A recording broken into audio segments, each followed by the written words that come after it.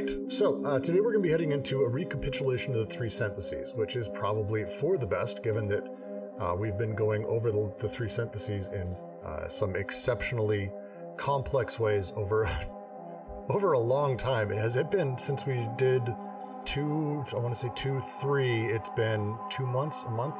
It's been 2 months, oh my god.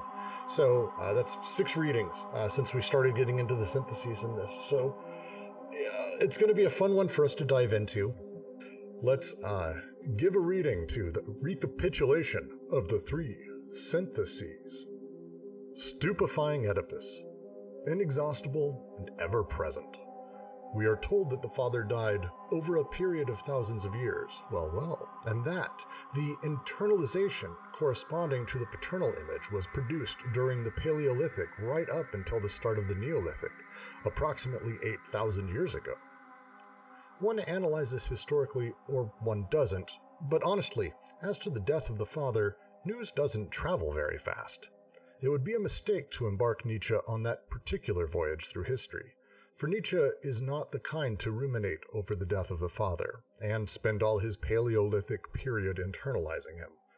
On the contrary, Nietzsche is exceedingly tired of all these stories revolving around the death of the father, the death of God, and wants to put an end to the interminable discourses of this nature, discourses already in vogue in his Hegelian epoch.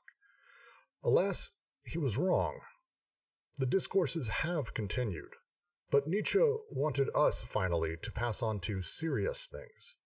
He gives us 12 or 13 versions of the death of God, for good measure and to be done with it, so as to render the event comical. As he explains that, strictly speaking, this event has no importance whatever, and it merely concerns the latest pope.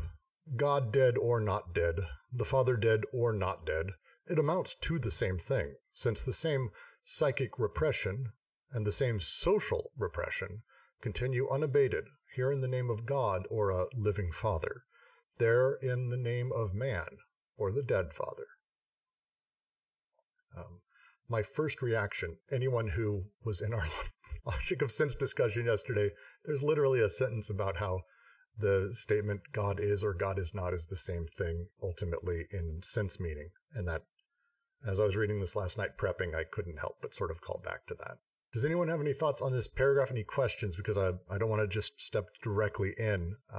Obviously, we're here talking about Nietzsche and the father and all of these things over historicity, but please, anyone. I think actually a rather big thing is being said here, right? Because the question that Nietzsche is asking is, now that we don't have God, what possible meaning can there to be there to fill the void or whatever, what rituals can we construct, blah, blah, blah, etc. Won't go over all of Nietzsche here. But I think it's funny that Deleuze and Guattari are kind of saying, what do you mean that Oedipal was there the whole time? We're just going to fall back on the father yet again? Yeah, it's essentially a paragraph of that, where it's just sort of mocking the idea of the death of God. Oh, again, excellent. When is almost you want to say, God is dead, long live God, kind of thing happening constantly through this. Sorry, just something also about the translation. It's interesting because there's the last word missing in the English version. The French version actually says, or the dead father interiorized. Also very good. My assumption was that there in the name of man or the dead father, I was assuming that it was a reference to the interiorized version, but this translation sometimes. This is a bit of a subtle point, but I think we're going to see it develop in this section. But if we go all the way back to section 1 or chapter 1, section 2, right? They talk about the master of the syllogism, right? The second synthesis and the role of they kind of play on Kant as like discussing God as the master of that syllogism, right? Of noumena. So it's a point about the second synthesis and distribution. So when they make the point about the father here, we saw this a little bit in the 2 sections ago, but we'll see this come up here, right? They're starting to play in part here, or at least as I'm reading it, I'm focusing on them playing on the second paralogism and the way that something like the law of the father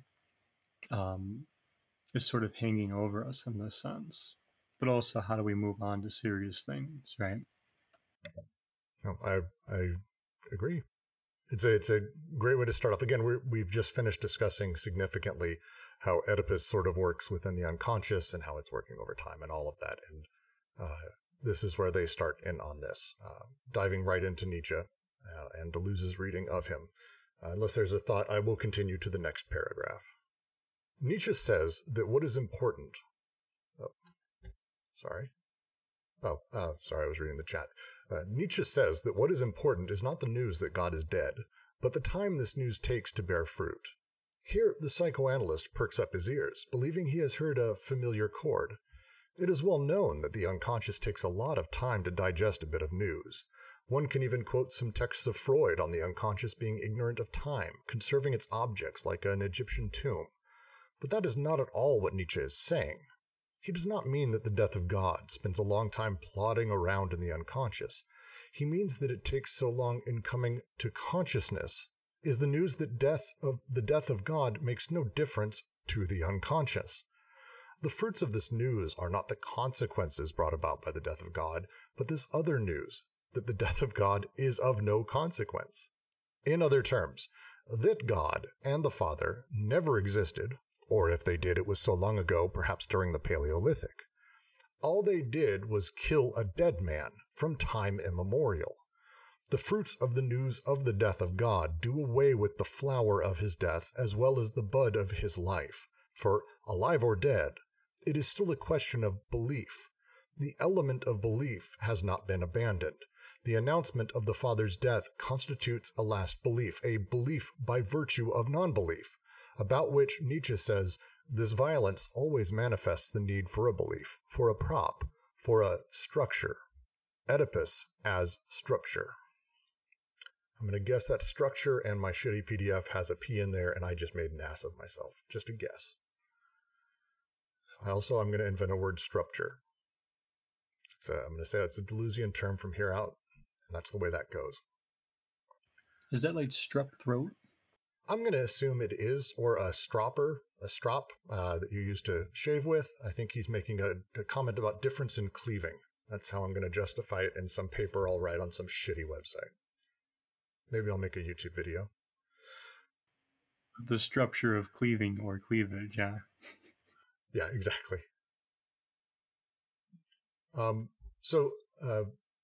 One of the things that's really important here, and I actually think I am going to go back to a little bit of our discussion of logic and sense yesterday, because it does very much follow from a lot of that. When we start with the idea, we have two statements, God is or God is not. Deleuze writes in Logic of Sense that ultimately our sense of these two statements doesn't really shift, because they're both predicated on the idea and the creation of God as a thing, as a place that we're starting from. The argument inside of this paragraph and the previous one is very, very similar to this. The idea that essentially by invoking God, by talking about God, by bringing him into the structure at all, you're actually creating the structure of God inside of what you're talking about. This is the argument that has been made over the last few sections as well about how representation works with Oedipus, that by starting with Oedipus, by having the conversation, the structure of it necessarily belies itself being introduced into desire. So this sort of odd reversal that they're trying to make here, and his take on Nietzsche follows this, that it is not that we are out to kill God. It's not that, oh, God also sort of never existed. It's like, no, it's they never existed. We have now tried to kill a dead man, but we can't, the zombie of Oedipus or the zombie of God cannot go away, because it's the virtue of non-belief, the idea that we're still discussing it. The structure of such a thing does not go away itself. It's a really fantastic reversal of the thing. This is how I read this, and I could not help but connect it to our discussions yesterday in Logic of Sense. Is that far up? Nothing to add from my side. I read it the same way. Yeah, and this reinforces what they've been talking about in terms of Oedipus not having been produced by the unconscious, right? That is to say, everything happening in terms of the syntheses and that, it didn't depend on God in this sense, right? So everything's still happening, right? But in terms of the structure, right, through the belief by virtue of non-belief, yeah, we're still kind of finding this structure present, but it's not necessarily how things. That wasn't necessarily produced by the unconscious, right? Yes, and I think we're going to get a lot into this quite a bit later as we get into how things are produced and how representation is made. But the lines here that are incredibly important to be able to fully understand is the conception that I'm going to try to find the exact line. One sec. There. Sorry, it's the bottom of what is that? 106. He means that what takes so long in coming to consciousness is the news that the death of God makes no difference to the unconscious. The idea that the underlying sort of actual being, it doesn't matter to it. The idea of God is almost irrelevant because it's just doing its own thing, and it's dealing with representation after the fact.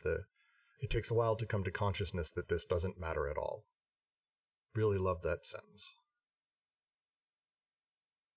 Well, and if I follow too, like if that's the case, right, the death of God is equally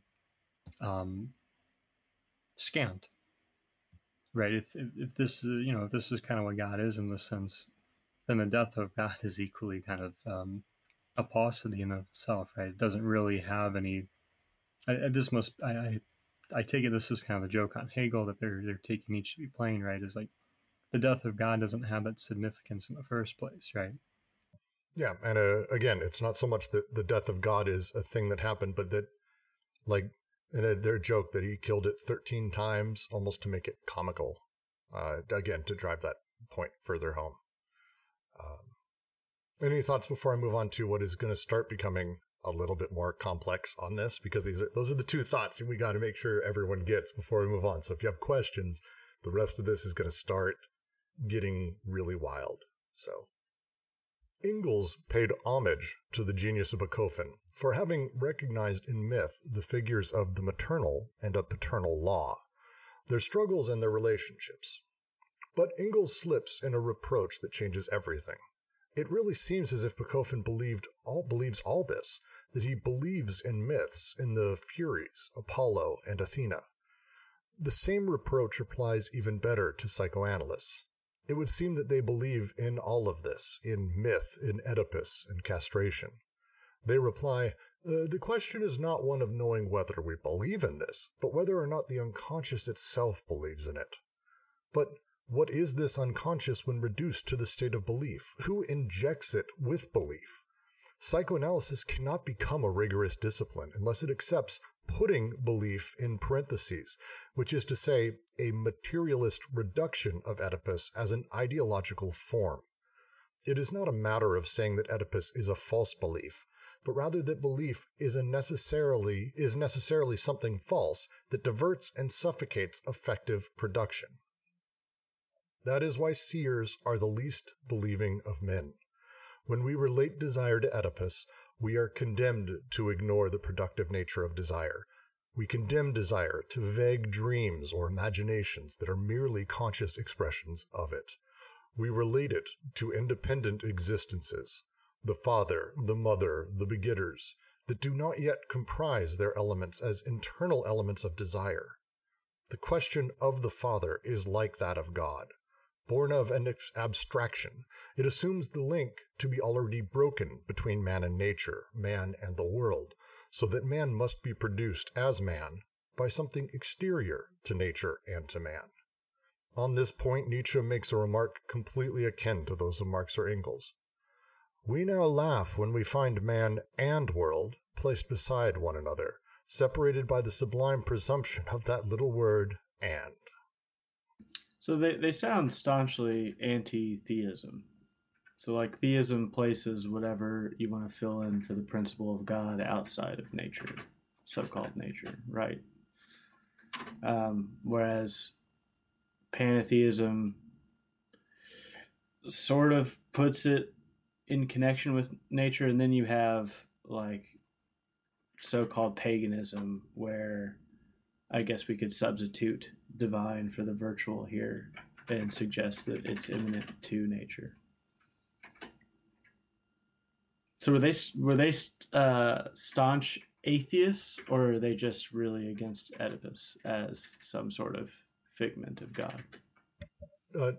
Not a thing, I think, that was discussed in the same way that we might today, so I think it's difficult to utilize the words. But I think, so I have a severe distaste of the word atheist because it implies the same ideological assumptions, I believe, as theism. There is, it's the line that I adore here, very specifically, is that belief itself is the thing. The phrasing they use, it is not a matter of saying that Oedipus is a false belief, but rather that, quote, to quote direct, belief is necessarily something false that diverts and suffocates effective production. The representation, and here it's Oedipus, can be God, can be atheism, can be pantheism, can be, I don't care. It can be any of these things, like any sort of large-scale representation of this sort of what you might call a master signifier, I guess, under Lacanian terms. But it could be a lot of other things. Like, that's the problem itself. Like, just the belief. And I think atheism has that problem significantly. So I'm not sure they would ever... I would assume they would actually make the comment. Probably Deleuze would wryly say, I actually believe I'm extremely religious. Or some stupid shit like that that's kind of smarmy and kind of funny. But I like that point a lot, the point about belief and it being closely tied to the structure of Oedipus. There's this one essay that I've read and it talked about this. And, you know, it's almost too hard for me to believe my belief alone. Like I need to ape it or something, and I need you to believe it too. And in this way, I'm like suggesting that my representation, my belief, is the thing, you know. I would go a step further and say the challenge is not that my belief is the thing; it's a thing. The challenge with any semblance of representation is by doing such, you've concretized it. And the thing they're talking about here sort of throughout this, you know, God and Oedipus and all of that, they're using as examples here, but it's determinate. And the challenge with this, as they say, is, and they kind of laugh about it, we laugh now when we find man and world. The reason we laugh, or the reason that these are problems, is the moment we've brought God or some sort of abstracted reality of what man is, we've actually, by doing so, removed ourselves as part of the world, implicitly, by doing such a thing. So, by saying that I am needing some abstracted thing that is not concretized or materialist, this is their argument here for a materialist reduction of Oedipus. If I'm doing anything that doesn't have a materialist connection, by nature, I've disconnected and assumed that man is not part of the world. If man is part of the world, then we don't need those abstractions in order to be deterministic. I don't really understand the term abstract machine very well, but it doesn't seem like they use it in a derogatory term. So are we talking about the mere fact of abstraction here being alienating, or is it like, you know, usurping people's ability to spontaneously create abstractions through connecting with anything? Well, I mean, we're going to come to kind of explain more of that, but I would not say they're necessarily even against representation or like against Oedipus or against God. Like that conception again assumes when they're talking about it here, the phrasing that they use. Seers are the least believing of men. When we relate desire to Oedipus, we are condemned to ignore the productive nature of desire. We condemn desire to vague dreams or imaginations that are merely conscious expressions of it. We relate it to independent existences, the father, the mother, the begetters, that do not yet comprise their elements as internal elements of desire. By playing with these things and talking about things that are determinate and structured, that are not connected to a materialist version of this, when we can talk about, in Oedipus, for example, mother, father, me, but I'm not talking about my mother, I'm not talking about my father, I'm not talking about me, I'm talking about the conceptions of those. And those conceptions don't actually comprise my experience, the internal elements of my desire. They're not part of that. So when I start having to deal with that, I'm actually forced and implicitly forced by going down this road to integrate my desires into Oedipus, to sort of force them into that space rather than, oh, well, Oedipus really isn't for me. I didn't really have the problem wanting to fuck my mom. Oh, no, you do. You just don't know yet, kind of thing is the response. Because again, it's not playing with the things that are directly connected to my desire.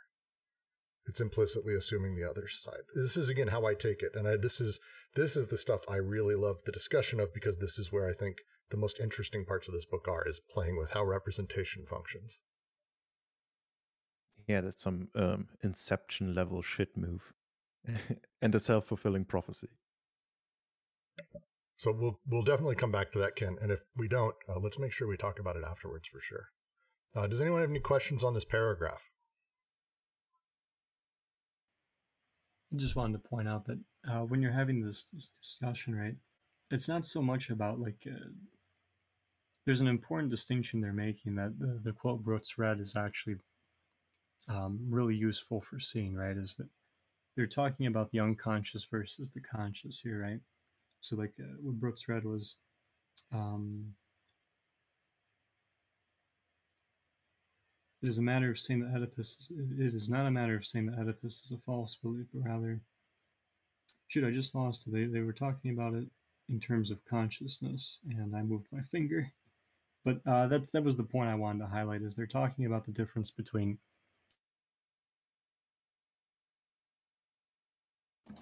outright, as you said, between consciousness and the unconscious is what you're saying, Jack. Oh no, did we just lose Jack? Oh no. Let us hope that is what he was trying to say. I think that's what he was saying, and he's completely right. That's they're talking basically about the difference between unconscious desire and sort of conscious, experience or whatever. It's we're going to be getting a lot more into that, but they're definitely drawing that line: conscious belief and unconscious desire. I think Jack lost his mic, which is fine. Sadly, he'll have to talk. He'll have to type, and that's a shame. Any questions though on this? Because I know it's a lot said in this paragraph. There's a lot said in this paragraph. Can you hear me okay? There you are. Now that's strange. But I found the passage. When we relate desire to Oedipus, we are condemned to ignore the productive nature of desire. We condemn desire to vague dreams or imaginations that are merely conscious expressions of it.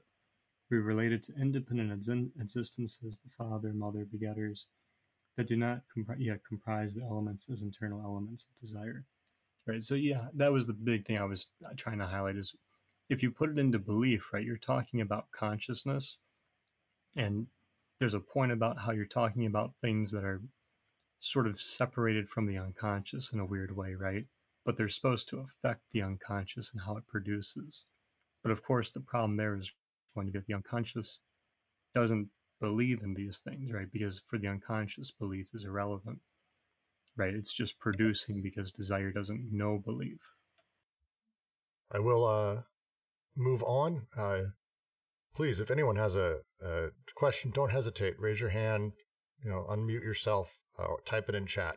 We're here to answer everything. This is about understanding, and I think this is, if there is a thesis of this book that is extremely important to take away, it's this section and the things that it implies, which are going to become significantly more important for you to understand as we move into chapter 3. Because this is kind of a lot of their critique of a lot of stuff, to say the least. I can pose a question for our friend Ken. I'm just curious here, because there seems to be like something of an implicit reference to Jung. Like, do you think there's a fair criticism there that something like a dream and the way that that's dealt with in something like analytic psychology maybe actually looks at the conscious rather than the unconscious? Or do you think there's a useful criticism there? I mean, yeah. So the criticism would be that consciousness or that the unconscious compensates for what is excluded in the social relationship that consciousness is embedded in. So the representations that you use for a social relationship end up excluding something. And then that exclusion reappears in things like dreams and getting triggered and like, you know, reactions and stuff like that. So insofar as they critique that sort of function of compensation, then they would have a direct line of disagreement, critique with Jung. But insofar as consciousness deals with representations and the unconscious doesn't necessarily know of discernible forms per se, then they'd be in agreement. Like consciousness for Jung is that is the faculty of identification, identity, drawing boundaries, representing things. Whereas, yeah, the unconscious is like an admixture of desire between complexes which have some sort of like fractal dimension where each one is not without the other. So like so like speaking of like the father archetype and the mother archetype is nonsense. In terms of like trying to talk about what's going on with the unconscious. That's all conscious representation and excluding differences of the archetype to discern a form. So and it sounds like Deleuze and Guattari critique that, and I like that a lot because I like Jung, and I feel like his stuff is being dragged through the mud.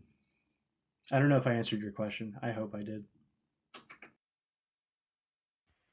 Yeah, I think so, because I enjoy his work too, but that the point they seem to be making, right, is there's something about the Jungian method, and it's not just Jung, is it? Like this extends beyond him, but there's sort of a problem in methodology here where if we focus on the analyst and like consciousness to understand the unconscious, right, then we're not really understanding the unconscious on its own terms, right? And I do think Jung has work trying to deal with it on its own terms, but we can definitely say that there's some methodological risk for him and certainly for other psychoanalysts, right? Yeah, the methodological risk is impugning representations in dreams with intention. So suggesting that this image has this formulaic meaning and it's this intention. Like that's the slippery slope with Jung. When what you're looking for are symmetry breakings. You're looking for the navel of the dream where representation fails. You aren't looking for similarity. Like, yeah. But I think the very helpful criticism is like thinking that the unconscious is prima facie mythological. When the theogonic process is a preconscious process. Like there is a theogonic, you know, that we move through periods in time with like with principles that we raise above all else, and maybe you can call them God principles, but like from Plato. So Plato had a positive movement at the end. Aristotle had God at the end as the telos, as the terminus. But that's a pre-conscious thing. That's not this weird infinite judgment unconscious area where you can't say that what's happening in the unconscious is a movement from Uranus to Kronos to Zeus, right? I like that. I'm going to turn it back to Brooks so we can continue the reading, but the thing that sticks out to me there is it almost sounds like we're understanding the unconscious through the conscious, right? And then part of the methodological problem is that, and they'll get into this later, right? This creates kind of a loop of focusing on the preconscious, right? So you never get to the unconscious in full. You kind of just focus on what's going to come into consciousness by focusing on what's conscious and trying to kind of reproduce it. Yeah. So James asked, I believe it was James, how does the Oedipal structure relate to Platonic representation? I wanted to ask to the group, is this worth spending a moment going over, or is this the kind of thing I should say we're about to be explaining more of, and we'll get to it later? I feel like that's a better answer, but I wanted to ask if anyone had a quick way to maybe answer this now. That might be a good call. I guess the easy thing is like the Platonic model. So it's not necessarily like they're not talking about a question of looking for the form of Oedipus, right? They're talking about the structure of Oedipus that leads to belief. So it's not exactly a Platonic problem, but it would more so be like the representation here would be kind of what Ken and I were just talking about, where it's more so the structure is being put into a question of consciousness and belief, and that's supposed to speak for the unconscious, right? And so what you only end up dealing with is consciousness and the preconscious. So you end up kind of occluding what you're supposed to be investigating, right? The unconscious, and yet you're sort of speaking for it through the structure of Oedipus. We'll be able to get to it a little bit more in depth. I think it's worth. Let's get through, and then at the end, just make a note and re-ask. I think that'd probably be the best call. I'm going to continue the reading. Coextensiveness is another matter entirely. The coextension of man and nature, a circular movement by which the unconscious, always remaining subject, produces and reproduces itself. The unconscious does not follow the paths of a generation progressing or regressing from one body to another, your father's father, and so on. The organized body is the subject of reproduction by generation. It is not its subject. The sole subject of reproduction is the unconscious itself, which holds to the circular form of production. Sexuality is not a means in the service of generation. Rather, the generation of bodies is in the service of sexuality as an autoproduction of the unconscious. Sexuality does not represent a premium for the ego in exchange for its subordination to the process of generation. On the contrary, generation is the ego's solace, its prolongation, the passage from one body to another through which the unconscious does no more than reproduce itself in itself. Indeed, in this sense, we must say the unconscious has always been an orphan. That is, it has engendered itself in the identity of nature and God, of the world and man. The question of the question of the Father, the question of God, is what has become impossible, a matter of indifference. So true is it that to affirm or deny such a being amounts to the same thing, or to love it or kill it, one and the same misconception concerning the nature of the unconscious. So their use of sexuality here, I think, is, again, really bringing up the reversal they're trying to make and the one they're trying to really push on people. Sexuality is not a means in service of a generation. No, a generation of bodies is in the service of sexuality as an autoproduction of the unconscious. The reversal there being the interesting part as we start talking about all of this. Any comments, questions? This might be helpful. When they're talking about sexuality here, they don't necessarily mean a question of like the heterosexual, the bisexual, the homo. Like they're not really getting at that, which is a little bit more, sometimes a little bit more traditional in psychoanalysis, right? They're talking about sexuality in terms of the unconscious and its auto production, its self-production, as opposed to sexuality being like used by the unconscious to produce things. So it's a little bit of a play, but the point I'm trying to make is that with sexuality, they're not talking about like a human sexuality in service of generation. They're talking about the sexuality that the unconscious is producing itself through, or autopoiesis.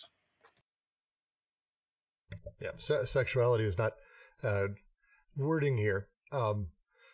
Libidinal desire, sexuality, that kind of thing, is what they mean.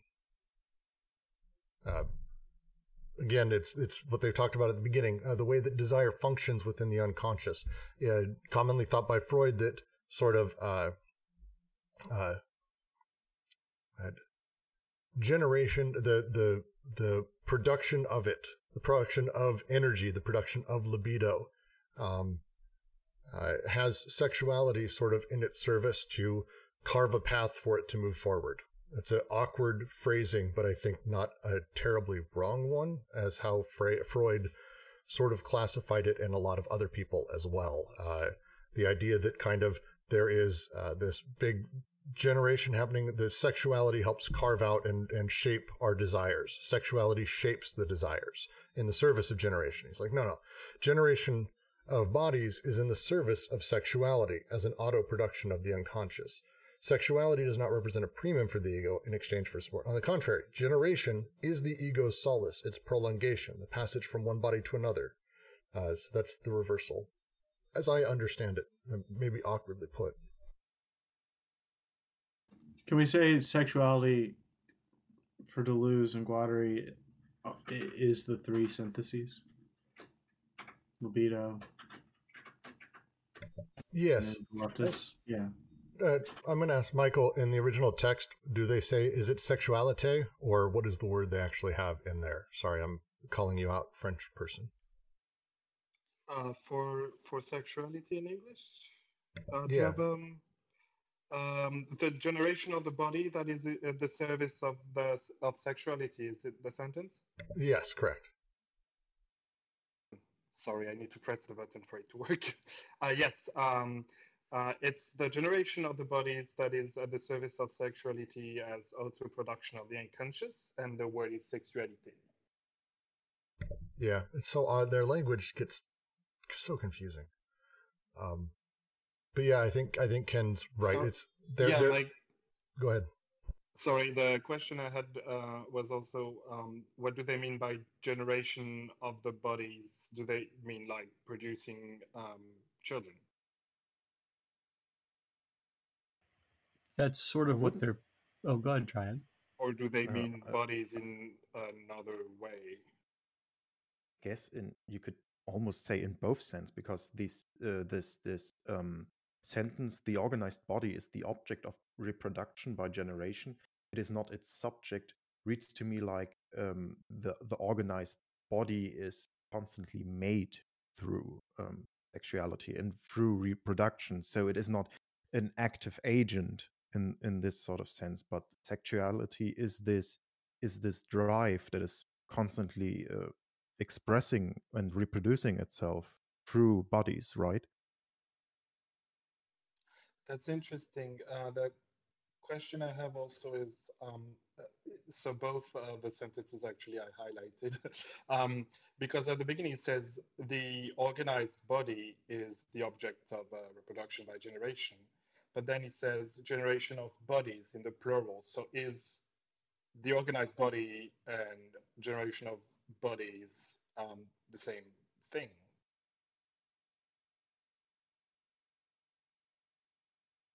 If I make any sense, because yeah. Yeah, so I think the play they're making is that so like there's a way of talking about sexuality as unconsciously directed toward like a telos, right? Toward the production or like reproduction of people, right? So sexuality is supposed to be generative in the sense of generating children or something like that, right? The move that they're making is, one, to say that sexuality is not anthropomorphic. So this means that like me putting my lid on my teapot has a certain sexuality that's not dependent on me, right? Because it's a sexuality producing the assemblage of the teapot, myself, and its lid, right? So sexuality is coming before me altogether because it's producing me, the teapot, and that lid in the assemblage, right? And so in that sense, it's generating both itself as the unconscious and that subjectivity, right? So this is why I like the time with the three syntheses you guys are making, because the distribution of the functions and the way we're coming together, that is produced by sexuality in a non-human sense. And their use makes sense to me. Just to follow up on what Triad was saying, and because I really like their use here of the idea of using generations in that, sort of almost a double entendre, where they're saying the generation progressing, where one body to another, your father's father, and so on. It's not. They're saying that it's not so much. As I read it, let me try. It's not so much that I made a kid, and then that kid made a kid, and I am the grandfather. He's the father. That's the grandson, whatever it may be. But that actually, it's the opposite of that. This organization that we call father, child, grandfather, father's father, and all of that is actually being generated itself.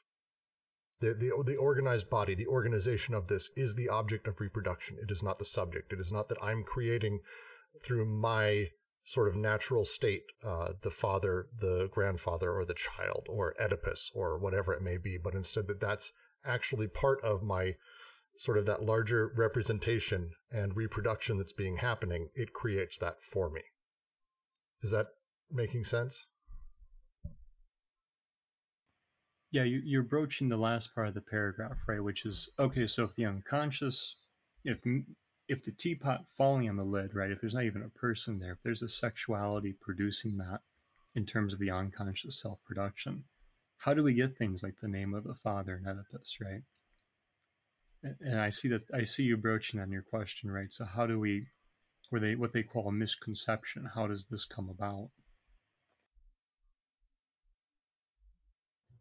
I think I read it slightly differently, although maybe along the same lines, in that obviously an organized body or an organ, right, is different from a non-organized thing, in that a line of flight, for instance, or the schizophrenic process doesn't have generations.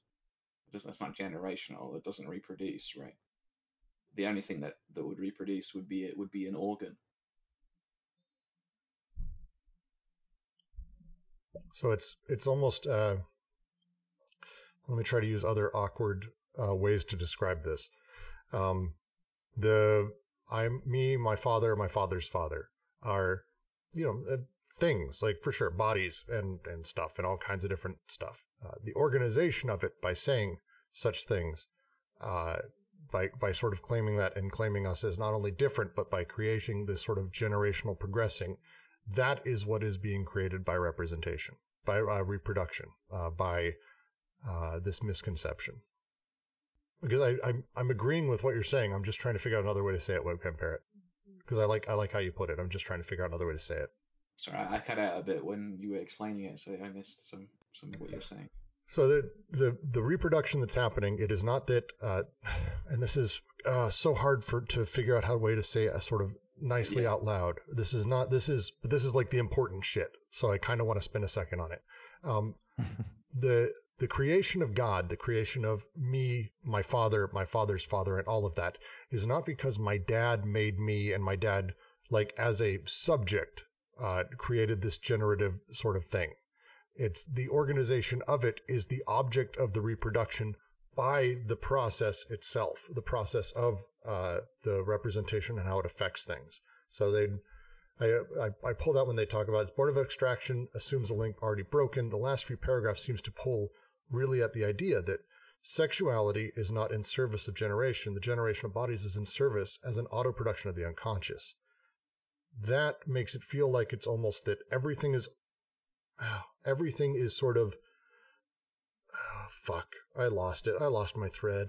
I hate this so much. I mean, I suppose what I would say is that there's a tendency perhaps to go back to like a biological thing, like, oh, generation, well, the father or whatever. But what I would say to question here would be that a biological idea is still an idea that we came up with, right? And so what's being questioned here is the structure in which we decide that that is an idea worth talking about in the first place, right? And it is in this way that it is organized, right? It is an organ or an organized body, and thus only an organized body or a thing that has been organized has the capability to be generational or to reproduce at all, because there's a blueprint now, right, by which to reproduce it. A line of flight does not reproduce because by the very nature of what it is, it's a boundary breaking, right? And it seems to me that that's what they're, at least perhaps that is one reading of what they're trying to say here, is that it is the organized body is itself the object of reproduction by generation. Right, and so you're getting into the tension of the paralogism and the syllogism, right? Where, and I'm using the teapot, but the lid on that, right, the sexuality involved in that, is engaged in that first synthesis and the unconscious production thereof, right? That in of itself is the unconscious producing itself right there in that first synthesis of connection, right? In that sense, we're talking about like the partial objects and the way the assemblage is happening. And to your point, right, that's different than taking like already formed detached objects, right, or global persons in the first paralogism to talk about how sexuality functions inversely. I think I'm going to force us to come back to this in a moment, because it's I'm going to keep moving, but this is like if there is a thing that I want to make sure not only that I grasp, but that we're able to again communicate clearly to everyone who's here or who will listen to this, like this is the thing. This is really important later on, and I think I grasp it in an intuitive way. I'm just having a lot of difficulty talking about it. I really like how you phrased that. Kent, I'm with you, and I like how you're putting it. So it's just, yes, Jack, I grok it. I just can't explain it. Jack likes that he learned a new word. He didn't know the word grok. Everyone should know the word grok. It's a good word.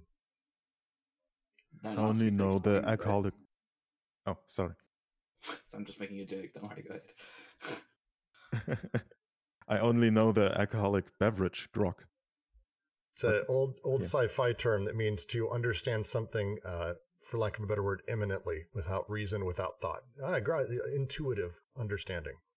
G-R-O-K. It's okay. I believe it's Robert Heinlein. We were having this discussion earlier about where it comes from.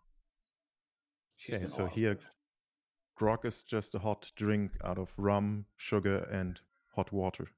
No, you're not allowed to explain it. Stop. All right.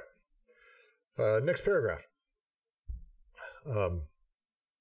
But psychoanalysts are bent on producing man abstractly, that is to say, ideologically, for culture. It is Oedipus who produces man in this fashion and who gives a structure to the false movement of infinite progression and regression. Your father and your father's father, a snowball gathering speed as it moves from Oedipus all the way to the father of the primal horde, to God and the Paleolithic age. It is Oedipus who makes us man, for better or for worse, say those who would make fools of us all. The tone may vary, but the message remains basically the same. You will not escape Oedipus. Your sole choice is between the neurotic outlet and the non-neurotic outlet. The tone may be that of the scandalized psychoanalyst. The psychoanalyst is cop. Those who do not bow to the imperialism of Oedipus are dangerous deviants. Leftists, who ought to be handed over to social and police repression. They talk too much and are lacking in anality. Dr. Gerard Mindel, Dr. Stefan. What kind of disquieting play on words is it that can make the analyst a promoter of anality?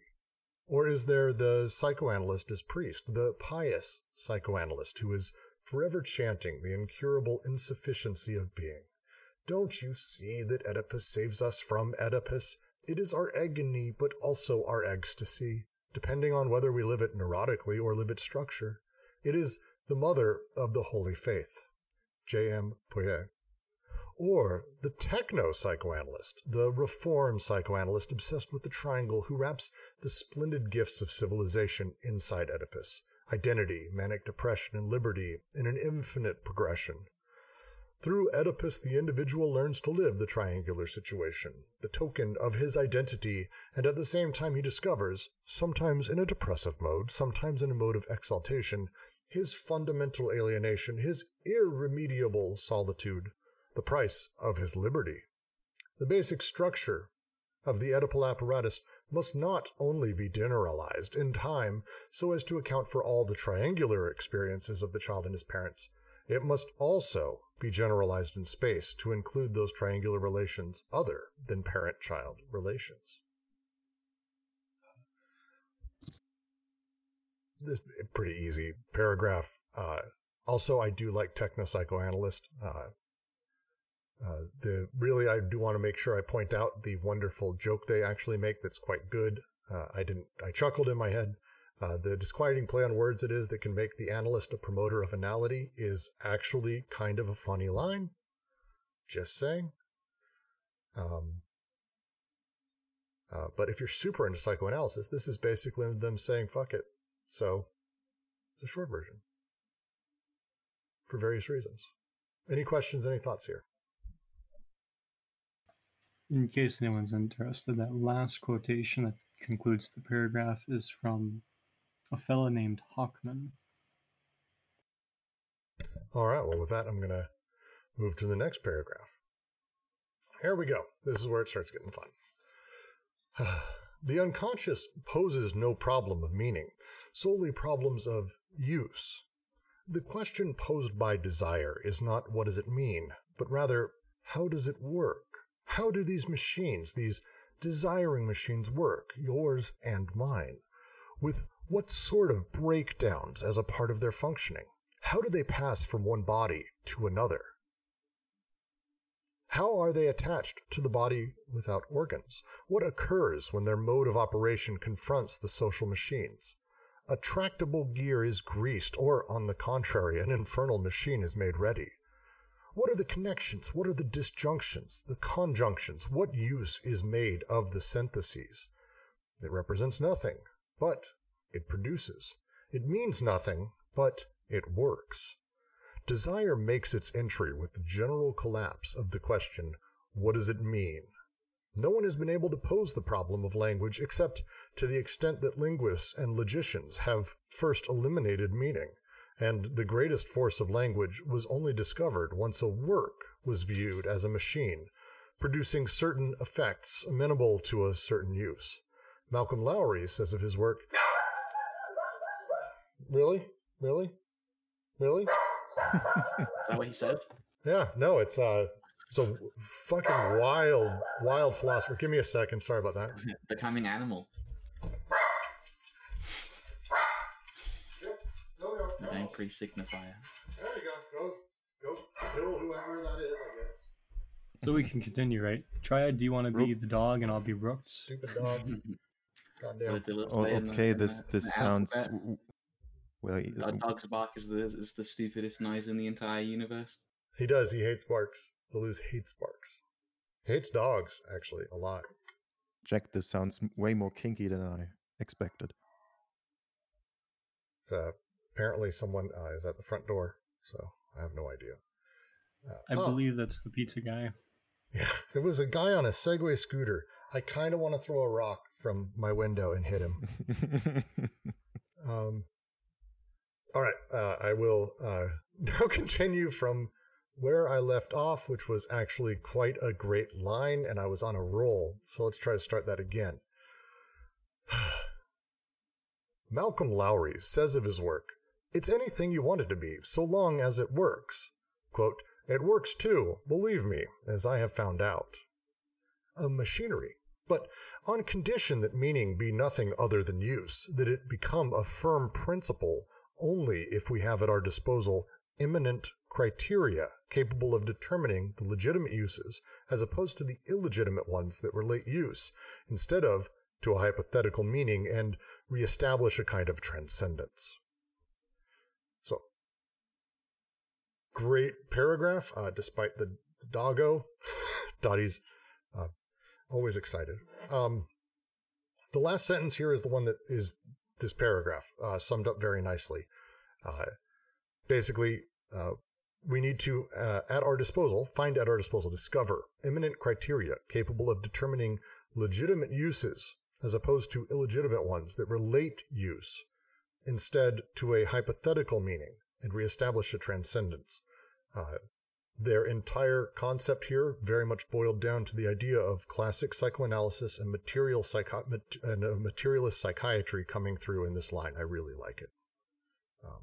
But I'll leave it open. Any questions, any comments on this? Because I'm going to start talking about it from the top in a moment, but I figure I'll open it up. The way they are positing meaning, nothing other than use, sounds pretty pragmatistic to me. But yeah, I'm the Peirce guy, and also it sounds like Dewey and James, and we all know that Deleuze loved James especially, and as well as some Uexküll, I would say, because for him it's the same thing, that there is no inherent meaning out there, but that is produced by action and our interaction within the world or with the outside world. Well, to sort of break down just a little bit, because again, the three syntheses are passed through here very quickly. Because again, they've talked about this throughout this entire book so far, and they've sort of gone over them a few times. And right now they're recapping very quickly why it's necessary for us to understand them. The three syntheses, to say again, is the connective, disjunctive, and conjunctive. The first step is connection, which at the same time of connection happening also produces. It's a wonderful little thing. And then there's disconnection, things disconnect. And then there's the conjunction, which is the result of this, where the subject sort of comes of the entire thing, the sort of gathering of these. As they say, it represents nothing.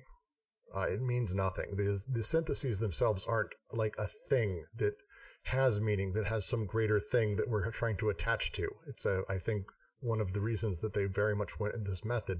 I can't assign any sort of larger scale meaning or God or signification to the disjunction, the connective, and the conjunction, like aside from the words a bit, but not the things. Like, it's very tough. And so as such, all we can do is talk about how it works. That's it. What does it produce? How does it operate? What does it do? Which I think is really great. Am I far off? I'm going to just keep poking. Webcam, how was what I said? Is it far off? Is it generally good? Do you want to add a little bit? Come on. Seems fine. I don't really know what to say. I sometimes try to avoid this grounding, ungrounding territory because I don't know where to separate my own thoughts and what Derrida thinks and what Deleuze and Guattari think from it. That's fair. I think the best part is we're trying to find the words to communicate things that they said have no meaning and can't really be talked about. So it's another reason this part's fun. Now, does anyone have questions? Let's ask that. James, anything here? Michael, Rimka, anyone? Feel free to type in the chat or unmute yourself. We're here to answer. Because a big deal here, again, this paragraph insists on the others, and it's going to be something they're going to call out in the next couple. Immanent criteria. What does immanent criteria mean to this? Bostgerd asks. Anyone want to take that? Immanent in the way that it isn't on the outside. So it's most of the time immanent is the counterpart to transcendent. So we have something that is inside of the structure, for example, we are looking at, or when you're analyzing a work of art, you're trying to analyze it, most of the time at least, in visual art through its immanent criteria. How is it structured? What is the composition? And not from the outside. So what did the artist try to express his feelings, or is it a commentary on the maybe the social political aspect, or is it all this stuff, maybe like Oedipus, something from the outside that is giving meaning but rather how it is from the inside giving meaning. Postscript says, so kind of back to the top of the paragraph, meaning of the unconscious is outside of it, while its function use is internal and immanent. I think, to me, I read the top of the paragraph as them saying that desire really does not give a shit about meaning. Like at all. Like it could not, like it's the wrong side of the country. Desire's a river here, and over there on like another planet maybe is sort of meaning happening. Like it could not matter, doesn't affect it. Instead, it's the desire's question is, oh, well, what does this thing do? Think of it like a child. Actually, a child is a very good example of a lot of stuff they talk about. A child, when you introduce a 3-year-old to say the president, they might say something embarrassing. They'll just say hi. They don't give a fuck who this person is. They know it's a person. And they're like, oh, what do you do? Oh, and they'd ask, like they're really curious and they just want to know about that person. But it's like the idea of the queen or the president or these things, and the way they phrase it, it's an illegitimate use that relates use instead to a hypothetical meaning. Oh my, you're going to talk that way to the president? Like, what? No, the person. And then, like, how does it work? How do these things go? Versus something that is more transcendent that, we're appealing to constantly. And that's a desire just does not give a shit about transcendent stuff. It gets fucked up by transcendent stuff, but it doesn't give a shit about it. I think maybe a funny, incredibly confusing way to put it would be that although it is true that to desire a thing, I must first know it, as in, let's say I want a sandwich, well, I have to know where the sandwich begins and ends on some level. But then after desiring it, I have to know it again, capital K. Yeah, that's actually a really great way to put it, too. It's very much. Like Sven's line, a diamond changes the world around it, yet does nothing.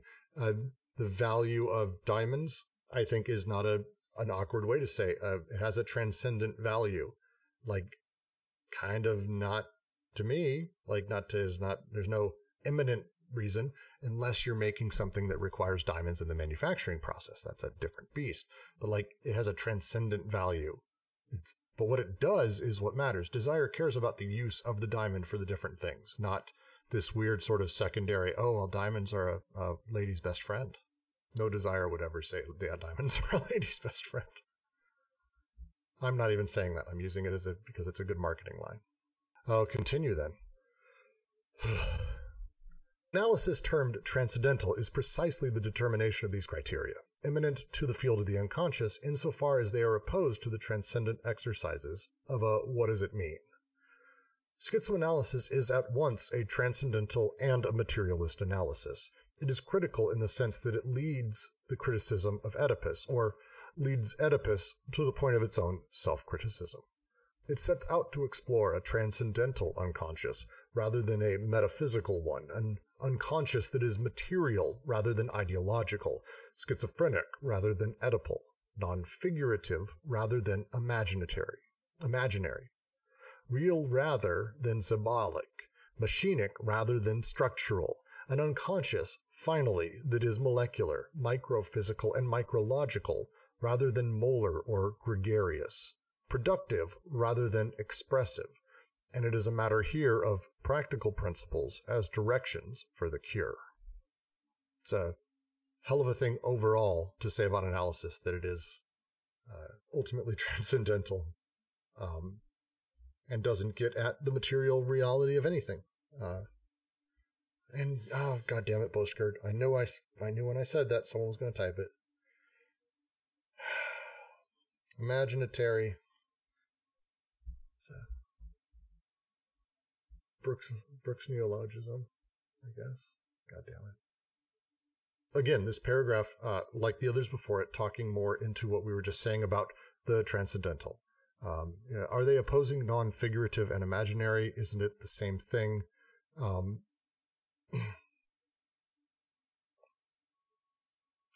I mean, pictures in your imagination can still be figures and can still be abstracted from any realm of experience. You know, I get into some position of authority and power, and sort of just this mere, not the meaning of me being an authority figure or something, but just the sensation uh, of that ecological role sort of causes me to self-ingratiate and imagine myself as some sort of idealization.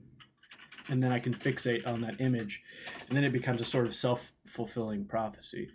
I start acting like the way I imagine myself to be, which is abstracted from the situation. That's a great way of putting it. It's why they will not say, and they've said literally the opposite, that there's no such thing as Oedipus. No one's Oedipus. No one wants. It's like, no, it's like these things can still be. People can still be these things. It's just getting away from this transcendental concept that all of us are, or there's some larger thing behind it. And but Mikhail, I'm guessing by saying we don't all have a figurative imaginary, though. Are you talking about what is that thing whenever you can't picture things in your imagination? Because it starts with an A. Yeah. Yeah, I think some people don't picture things, I guess. Yeah, so you don't have to for the representation to still work. You can still do all of the same thing on the level of the on the level of the concept. So you can still have a concept of yourself being some sort of kingly figure and living that out, right? And so I'm going to ask, because now I'm confused. I do think that they are opposing non-figurative and imaginary. Imaginary being figurative. Imaginary is figurative. They're saying non-figurative. Am I wrong on that? Because it sounds like, Ken, what you were saying is that things are still figurative in their version of the unconscious. No, well, I mean, here's where I might diverge from them in that I think concepts are still representations. If I could cut in here, so I took the imaginary. I think that's a suggestion toward Lacan, but the role of figurative language, right? We're talking about. I'll give you Amos Saran, right? The most honest thing for a person to do is not to use euphemisms, right? Beautiful line. But figurative language in the sense of using I don't even want to say metaphors, trying to understand things on terms other than its own is what I see them saying here, right? So like with like the imaginary, right? Like to me, it's not so much a question of representation itself, but trying to understand the unconscious apart from its own terms, right? Or on the terms of something like consciousness, right? Where you understand consciousness, where you would understand the unconscious by using consciousness, right? So you create a problem here because now you're not on the unconscious own terms, right? So to me, it's not so much about metaphor or figurative language being good or bad, but the use of it in trying to understand something apart from itself, right? Yeah, that was a sin of omission on my part. That was just the example that immediately came to mind. And yeah, I mean, narcissism isn't necessarily the unconscious, right? Like forming a representation of things or investing libido into yourself isn't necessarily on that level of the unconscious. The unconscious in that is that that repetition that can't be represented to itself, or is that difference that I've been reading about. But the unconscious isn't that like you have this store of images that can be collateral with like ecological roles. No, that sort of comes as a pre-conscious cycle thing. I'm sorry if that was nonsense. No, it's a. I mean, it's a different. I mean, we've talked about this, Ken. I think we diverge in very few ways, and I mean, I diverge in my own ways from all these texts in different ways as well. This is just one of those where I'm like, oh, so, because to me, it's they're being very particular here that they're talking about the non-figurative, and they're like, this is us. We're not talking about figures of things. We're not talking about archetypes. We're not talking about any of this shit. We're talking about an unconscious that's actually materialist, that we're able to break down to the point where we can say, here is how desire is produced. Here's how things work. Here's how things are interacting, almost as if we were saying, I can see how the blood is moving through the human body, and I can understand how a person through their neurons believes they exist. We're talking about that level of almost material reality versus the conception of classic psychoanalysis that is, maybe you exist, you've got a bunch of shit dancing around on a stage in your head, and it's a big mass of stuff rolling around, and we're going to figure out how to get the right stuff on stage so that way you can be a good citizen kind of thing. Yeah, so I think where we're diverging is on this idea of material. I don't read their idea of material being a materialist metaphysics, like of material as we commonly understand it as being a substance. Like they have the actual and the virtual, right? And those are both real. Yes, I don't think I mean literally material in that sense either. Okay, sorry. The body thing threw me off. But it's not literally things I can grab or whatever. But my point is that we're able to say, here is how thing A operates. Here's the systemic realities of it, and we're able to see here's how stuff bounces off of it. The same way I might be able to in Minecraft. Like Minecraft's not real either, but there's rules, there's setups, there's a materialist reality to it that we're able to sort of play around with, and I can actually see how things are working. Versus the other way where one might look at a computer and say, oh, no, the computer's broken because of the demons that are dancing around it because, it was manufactured in a place that had a lot of demons, which makes no sense to anyone. But that's kind of what we do with the unconscious. Oh, you want to fuck your mom, you're psychotic and nervous because of all of these things that, you don't actually think about at all. But now I'm going to teach you and force you into this Oedipal or representational nightmare and explain to you how you should be thinking. And so that's that when they say materialist, that's how I understand it. Yeah, like you're depressed because you listen to too much Radiohead or something like that. Yes, or you're depressed because Freud's sitting there on the couch saying you're depressed because your father did not care for you very much. It's like, well, there's probably some truth there, but that's not really really what's going on. Like, that doesn't help me. That's the idea of what a father ought to be and what my relationship ought to have been, and a representation across the board. Instead, talk to me about what's happening now. Tell me about what's happening now with me. Please, I would like that as an Anelsand. Please.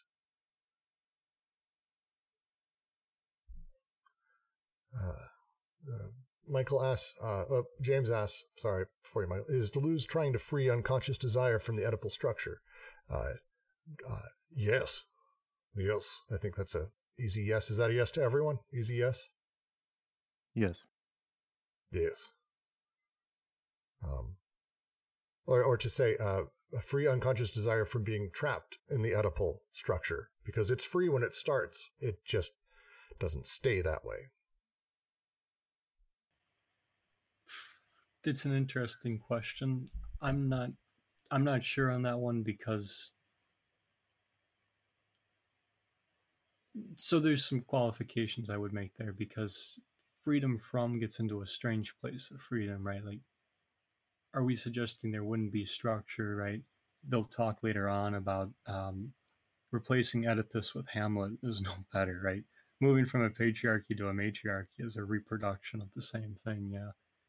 So I think that when they talk about the auto-critique in that, right, they're talking about, I think, they're talking about understand desire on its own terms in that, and you're right, creating lines of escape that do take desire in that, allow it to flow differently from the Oedipal structure in that. But the thing is too, right, unconscious doesn't believe in Oedipus in the first place either. So it gets a little complicated. I think I'll just say, because Webcam Parrot phrased it best, Oedipal is exemplary here. It is the use case that we're talking about in these paragraphs. And so in response to that, the answer is yes. They are here talking about freeing desire from Oedipal representation. But it is not just Oedipal representation, because it's not like Oedipus invented representation. It's not that Oedipus is the only representations. They've talked about God, the Father, all these things that sort of touch into Oedipus, but it's not just the Oedipal structure. This is about the Oedipal structure. They're gonna get into more. Is that fair, Jack? I mean, my thing is more like the freedom from but yeah, I know what you're talking about. All right. Michael asks, the opposition between transcendental and metaphysical, I am confused about these words. And that is very fair. Who would want to take a crack at a version of explaining that difference? Metaphysical meaning, alongside or beyond, meaning the things that make up that which makes the physical possible, but is not itself physical, would be metaphysical.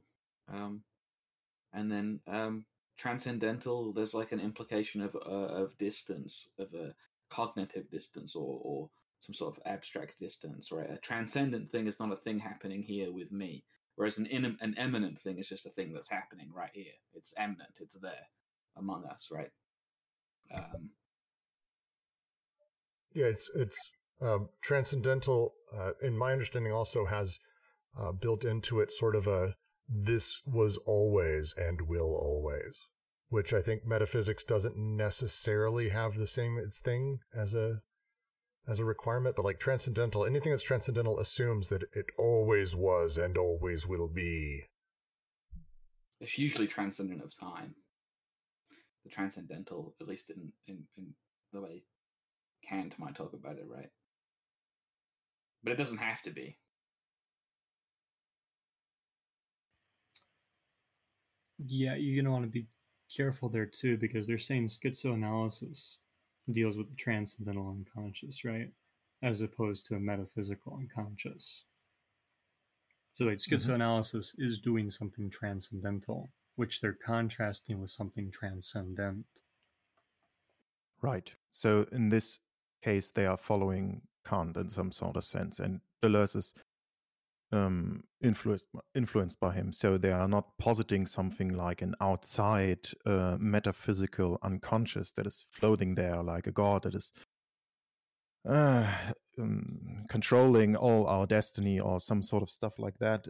But it's more like a formal analysis in that sort of sense of a transcendental unconscious that is not a contingent and individual unconscious, but the necessary conditions of every unconscious that could be there without its specific exemplifications and expressions in a contingent historical context. Yeah, and I think the metaphysical by nature means non-physical. Like it's outside of the physical space. It's super material, like outside. Like that's how I understood the word. Transcendental doesn't necessarily, it means it exists more outside of time, but it is like an assumption of like an intuitive base of knowledge. A transcendental belief is a sort of intuitive base level of understanding. I'm not sure it exists outside of time. So, okay, analysis termed transcendental is precisely the determination of these, or the immanent, criteria. Immanent to the field of the unconscious, insofar as they are opposed to the transcendent exercises of a so-called what does it mean question. Schizoanalysis is at once a transcendental and a materialist analysis.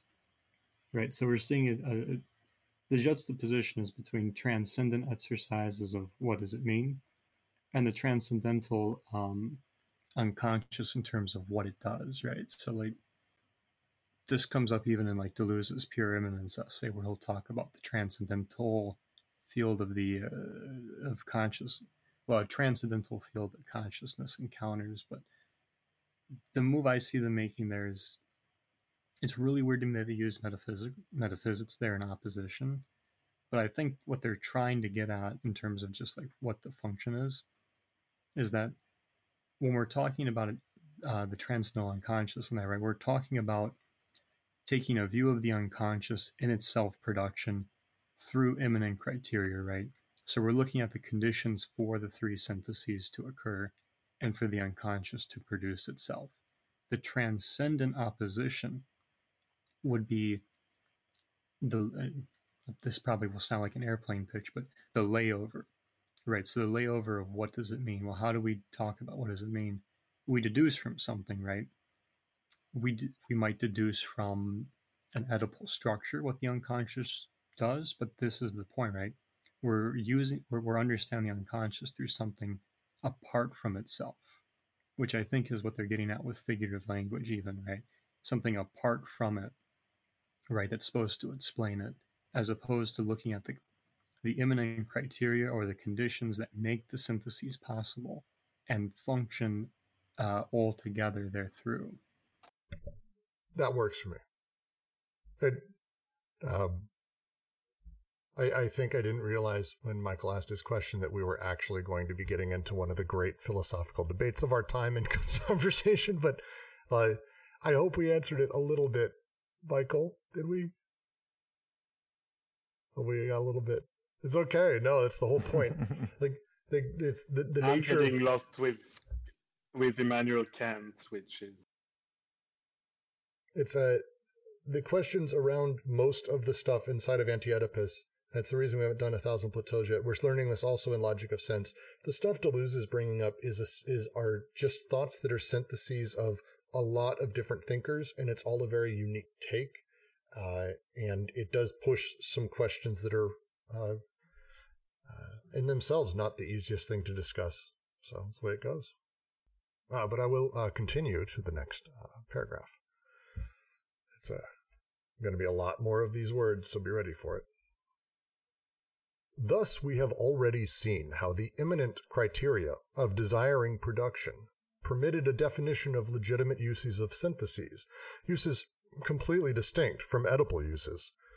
And in relation to this desiring production, the Oedipal illegitimate uses seemed to us to be multiform, but always to revolve around the same error, and to envelop theoretical and practical paralogisms. In the first place, a partial and nonspecific use of the connective syntheses was found to be an opposition of the Oedipal use, itself global and specific. This global specific use was found to have two aspects, parental and conjugal, to which the triangular form of Oedipus and the reproduction of this form corresponded. This use rested upon a paralogism of extrapolation, that in fact constituted Oedipus's formal cause, an extrapolation whose illegitimate nature weighed on the whole operation. The extraction of a transcendent complete object from the signifying chain, which served as a despotic signifier on which the entire chain thereafter seemed to depend, assigning an element of lack to each position of desire, fusing desire to a law, and engendering the illusion that this loosened up and freed the elements of the chain. This is the first paralogism, everyone. Welcome to it. This is where things start getting a little wild. Anyone want to take a crack and start on this? So what psychoanalysis does is that they recognize an epistemic split in sexuality and knowledge, where there is no knowledge to be had in a certain realm of sexuality. And then they take that split and they suggest it's the split in being as well. So now what sexuality signifies is a lack in being. Whereas, it doesn't seem like Deleuze and Guattari are doing any of that necessarily, but it does seem like that epistemic split is there too. And this is like that whole incompleteness thing where you can either have a system that's complete or inconsistent or vice versa. But I don't think that inconsistency, it seems like such a big jump from an epistemic inconsistency to a lack in being itself that is present. So it's not that lack is missing. The lack is, for psychoanalysis, that lack in being is imminent, and there is nothing to be known about it. But it's imminent to language too, and it can't be extricated from language. Like, you can't separate yourself from the real in language and then stare at it and say what it is, because it's like it undergirds the whole thing. And this makes it to where, like, the real is imminently there always. You can say anything at all, and you're going to come up against like paradoxes and contradictions that aren't like stopping points. That's not what they advocate for. They advocate to like keep on thinking the paradox and the contradiction. And, you know, by some sort of leap of faith, you're going to find a signifier that can cover this whole and that can bring some sort of new reality to discourse, or bring a discourse that brings a new reality. And this is like the move for Marx was to talk about class struggle.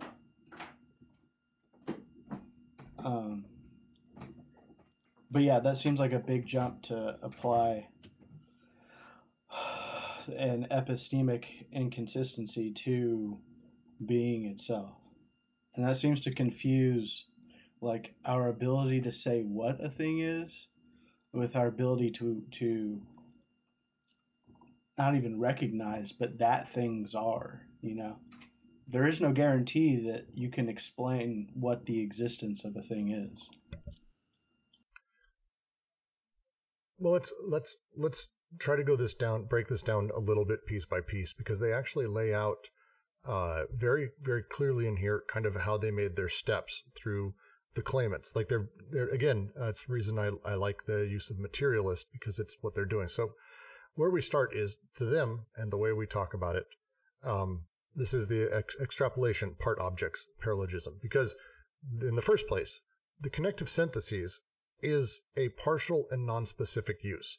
The connective syntheses, the desiring machines don't connect to whole objects ever. They don't know what that is. They also don't connect to certain objects, specific objects. So they're partial and non-specific.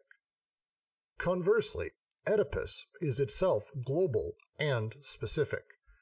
Well, that is the opposite. That's like literally the opposite. So what does this do? Well, what it does is it does two things as they lay out. First, it does what they call the parental and the conjugal, or the triangular form of Oedipus, and then the reproduction of the form itself.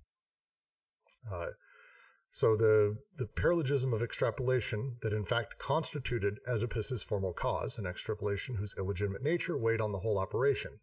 The extraction of a transcendent complete object from the signifying chain, which served as a despotic signifier on which the entire chain thereafter seemed to depend, assigning an element of lack. We'll get to that in a minute. This step, as they kind of go through this, they talk about that sort of extrapolation. It is the detachable part object becomes a detachable complete object that is itself not something. This all subjects lack it. Like all subjects lack it. This is the creation of the phallus. Although everyone lacks it in different ways, as the PDF says very nicely. I linked a PDF that explains these very crisply as well. So again, this is where the illegitimate use of the connective synthesis comes in. The other part of it, and it's the PDF mentions it, and I think says it a little more clearly. A single term becomes detached from the chain of associations and becomes the general role of interpretant for all. What are women? Well, women are because you're mommy. All women are mommy. What are men? All men are daddy. That's it. Like this becomes the interpretant for whether or not someone is a man or a woman.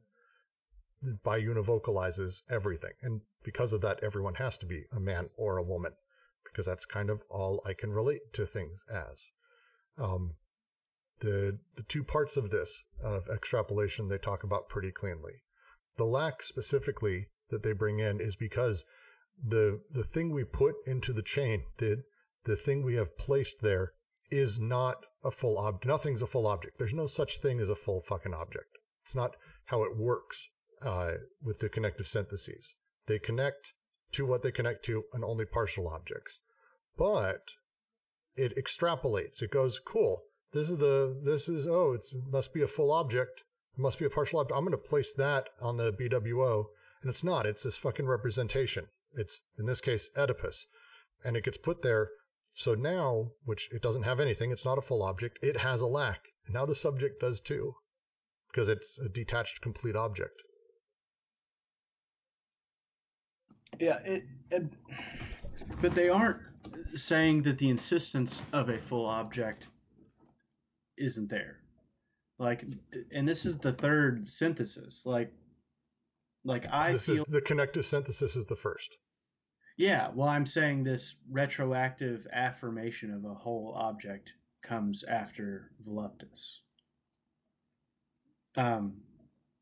Sorry. But it seems like an important point that may get lost, that this stuff is still effective and it's not secluded to Oedipus.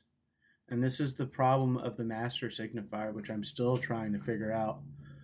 I mean, they have a paralogism for it, but I don't know how it gets produced if it doesn't get produced by the unconscious. Because it's not like it's like, I imagine Marx came up with his, with class struggle through some sort of, autopoiesis or intellectual or something, some concept like that. It wasn't this like very strict analytic philosophy, logic schematization thing. It named something new. I don't know. I'll come back to it. Sorry. No. We'll get back to this. This is worth us having this other secondary discussion, because I don't want to rabbit hole, which I think we will, in a direction that's not in line with this.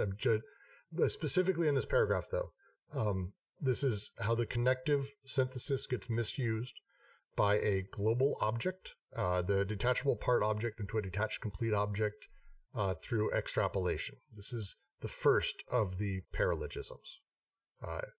The production of a transcendental illusion. I really like that phrasing of it. Any questions on this one? We will get to others. There was a few of them. 5, by the way. Right? The next one dives into the disjunctive syntheses. In the second place, an inclusive or non-restrictive use of the disjunctive synthesis is in opposition to their Oedipal exclusive restrictive use. This restrictive use, in its turn, has two poles, imaginary and symbolic, since the only choice it permits is between the exclusive symbolic differentiations and the undifferentiated imaginary, correctively determined by Oedipus. This use demonstrates this time how Oedipus proceeds. It demonstrates Oedipus's method, a paralogism of the double bind, the double impasse, or, in line with the suggestion made by Henri Gobard, would it be better to translate this as double hold, like a full Nelson hold in wrestling, so as to better describe the treatment forced on the unconscious when it is bound at both ends, leaving it no other choice than to respond Oedipus, to cry Oedipus in sickness as in health, in its crises as in their outcome, in its resolution as in its problem. In any case, the double bind is not the schizophrenic process. On the contrary, the double bind is Oedipus insofar as it arrests the motion of the process, or forces it to spin around in the void. So, the disjunctive synthesis, again, disconnection properly is inclusive and non-restrictive, the way that it works. It is not forced to do anything. It sort of recognizes, records, does what it does, and sees things kind of as what they are, as pure sensation, records those things. The illegitimate use is that of what Oedipus does. Very cleanly, as they say, forces people into just this like pure place of the imaginary or the symbolic, which forces people into that double bind, the exclusive and restrictive disjunction. This is like Fichte's ego. I need to Google that now. If anyone has comments, go for it. I'm going to sit awkwardly until someone talks. Someone else needs to talk. All right, I know not everyone understood this one. Like this, if you did, all of you are seriously smarter than me. This is one I still have a great deal of trouble with myself. You're confused about what the. So the nature of the disjunctive synthesis, the second synthesis, is that of disconnection and recording. Am I wrong? Yeah. Okay. Disjunctive, the a, the non of the junction, right? Yes. The Oedipal would demand that it's exclusive and restrictive. You're only allowed to record or deal with a handful of things, whatever. The phrasing here is where I'm having trouble. The restrictive use, in its turn, has two poles, imaginary and symbolic, since the only choice it permits is between the exclusive symbolic differentiations and the undifferentiated imaginary. Why? Like that part, I get the idea of things being restricted into the conception of mommy, daddy, me, forcing people into sort of biunivocalization generally. I get that idea, and the rest of this kind of flows, but I don't understand how it has two poles, the restrictive use, the symbolic differentiations and the undifferentiated imaginary. What is the undifferentiated imaginary? Is this the reference they were making earlier to the idea of if you don't become Oedipalized, you become nothing, and that becomes undifferentiated? Is that the reference here? I think they're talking about the Lacan's triangle, right? With the symbolic, imaginary, and the real. And that how could the real be Oedipalized? So it only has two poles, symbolic and imaginary, and it double binds them into a loop like that, right? So the real would be where Oedipus fails. I'm guessing what this undifferentiated imaginary would be like the ideal ego in the mirror stage, where you look at yourself in the mirror as a baby or something, or you're gazed at by your caregivers and you notice a way in which they see you, and you identify with this image, and this image gives you a locus with which to say, what you are and where you are. And there's they describe it as like a jubilation, like, that's me, look how great I am, I'm this harmonious whole image. But then it turns out that there's like a stain in the image or something, that the image of your body can't fully consider all of the antagonisms that are going on and doesn't account for the anxiety.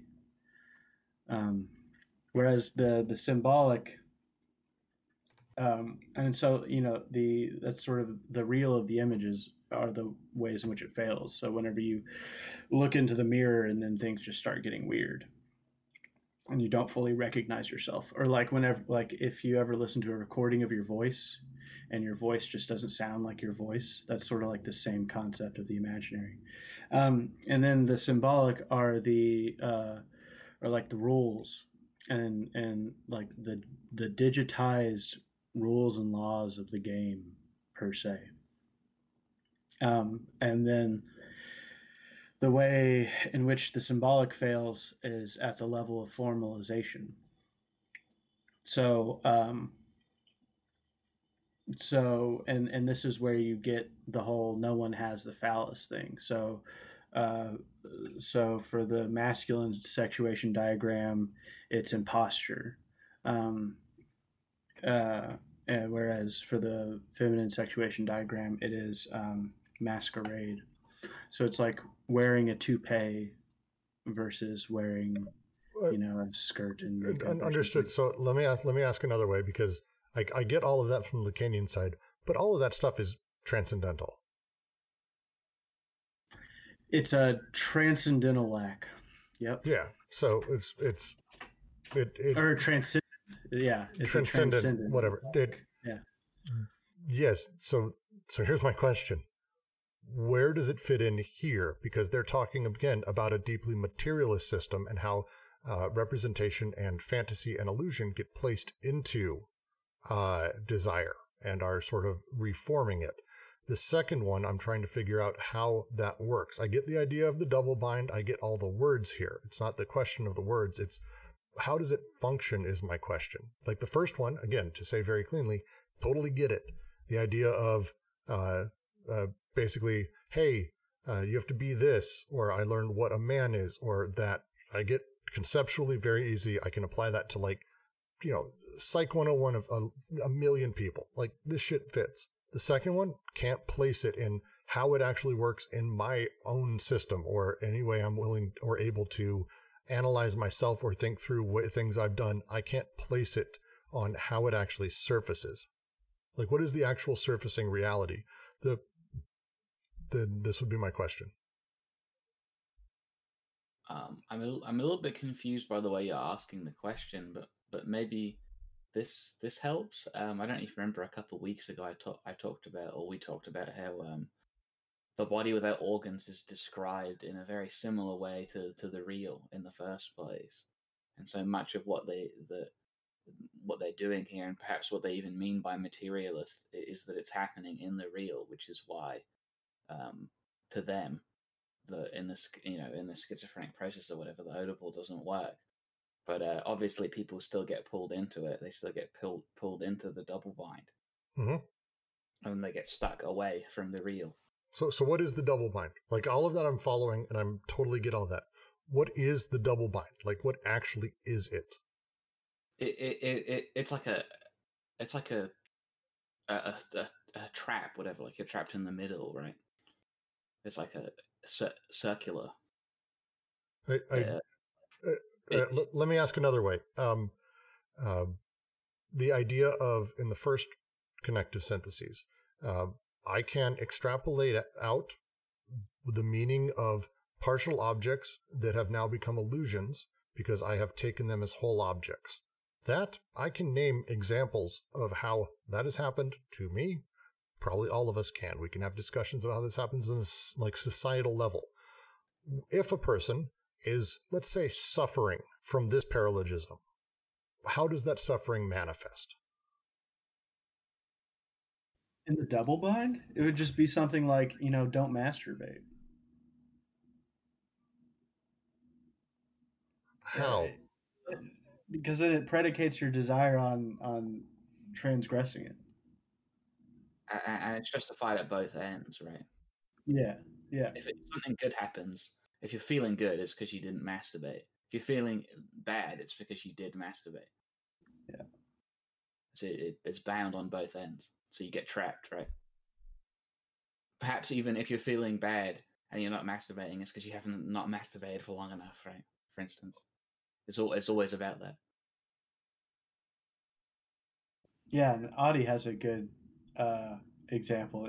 This is like the whole family dynamic at the workplace sort of thing, where it's like you don't have to visit your grandma if you don't want to, but she would really like it.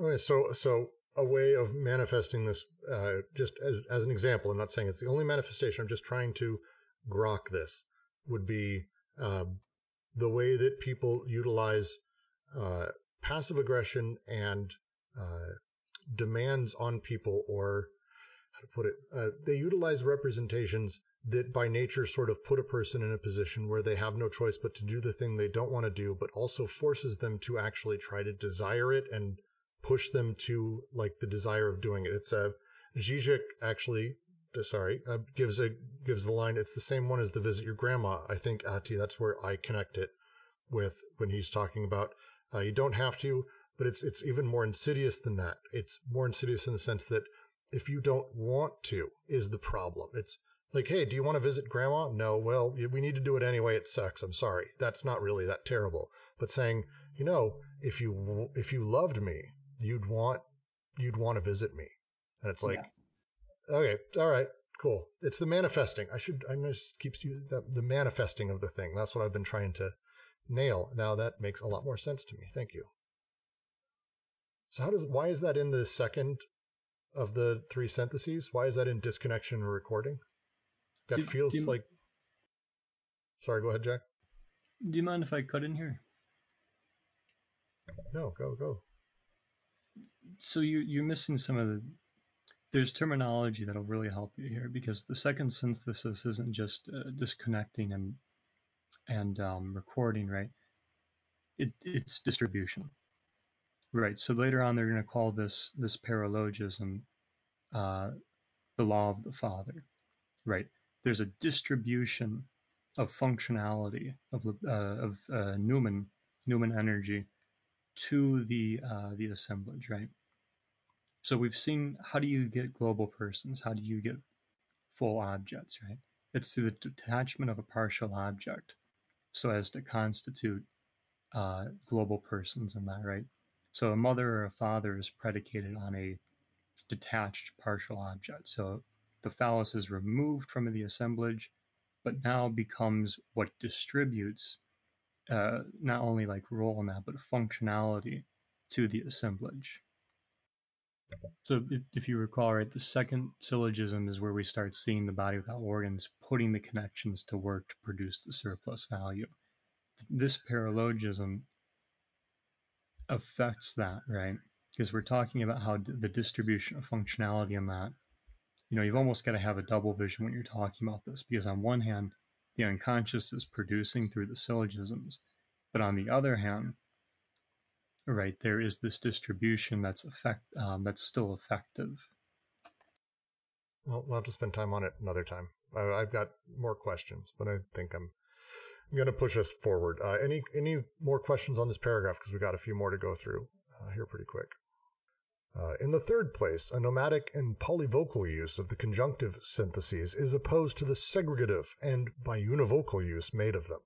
There again, this biunivocal use, illegitimate from the point of view of the unconscious itself, has what appear to be two moments. First, a moment that is racist, nationalistic, religious, etc., and that, by means of a segregation, constitutes an aggregate of departure that is always presupposed by Oedipus, even if in a totally implicit fashion. Next, a familial moment that constitutes the aggregate of destination by means of an application, whence the third paralogism, the paralogism of application, which fixes the precondition for Oedipus by establishing a set of biunivocal relations between the determinations of the social field and the familial determinations, thereby making possible and inevitable the reduction of libidinal investments to the eternal daddy-mommy. We still have not exhausted all the paralogisms that lead the practice of the cure in the direction of a frenzied Oedipalization, of betrayal of desire, the unconscious closeted in a day nursery, a narcissistic machine for arrogant and mouthy little egos, a perpetual absorption of capitalist surplus value, flows of words against flows of money, the interminable story, psychoanalysis.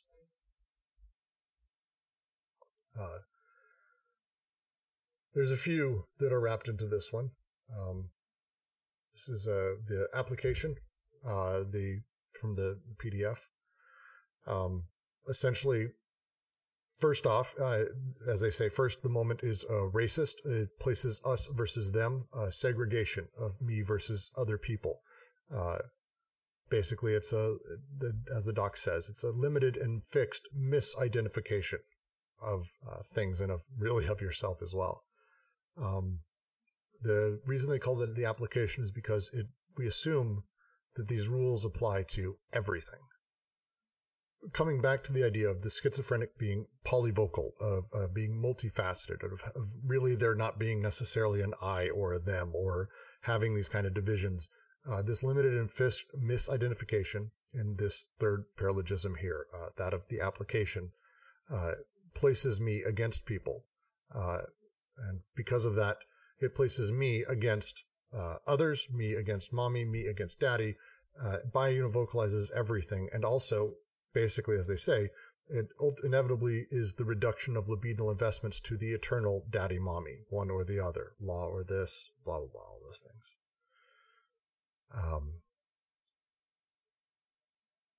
Is that a close understanding of this one, or am I off as well? Oddly enough, when you talk about law and that, you're moving back into the second paralogism. No, what you need here is subjectivity. So like affect, intensity, right? That's fair. what's going on here. That's what's the states are, because when we're, it's like Ken asked, how do you get the master signifier, right? When you detach from a signifying chain, right, something like the phallus, and that becomes what's going to represent the subject. Yeah, that detachment is going to constitute a representation of the subject, more so the orphan unconscious, as they call it, right? Because it's not exactly you or I, right, in the traditional sense. So the intensities, the effects that should be produced during the syllogism of the body without organs, right, putting the machines to work to produce the surplus value that's then distributed in the third synthesis by the celibate machine, right? Right. So there's a little bit of different distribution there, but what we're seeing now is this crossing over, where in the third paralogism, subjectivity itself is being is at stake, right? So, for instance, the master signifier is the subjective, or rather, becomes the subject and its representation. That alone becomes what has subjectivity. To say another way, let me try. The third paralogism, because the subject is created in the third syntheses, the conjunctive, the illegitimate use of this would essentially be the creation of the myself, the I, against others. Like, it presupposes that as part of the entire thing. Instead of sort of dealing with things as they are or as they come, I'm assuming this application of everything that is not me or is like me. It can be, right, because we're talking about how that gets created, right? So like nationalism here, for instance, or like, I really like the Rimbaud they always quote, right? I'm not of your race, I'm of the inferior race, right? This something like nationalism or racism here, it's being constructed through signifiers, right?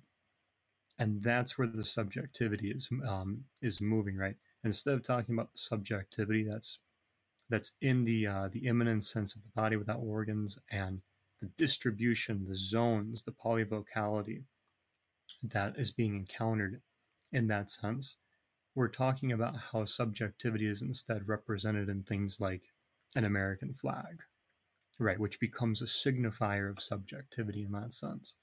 So especially when you're dealing with something like, say, nationalism, right?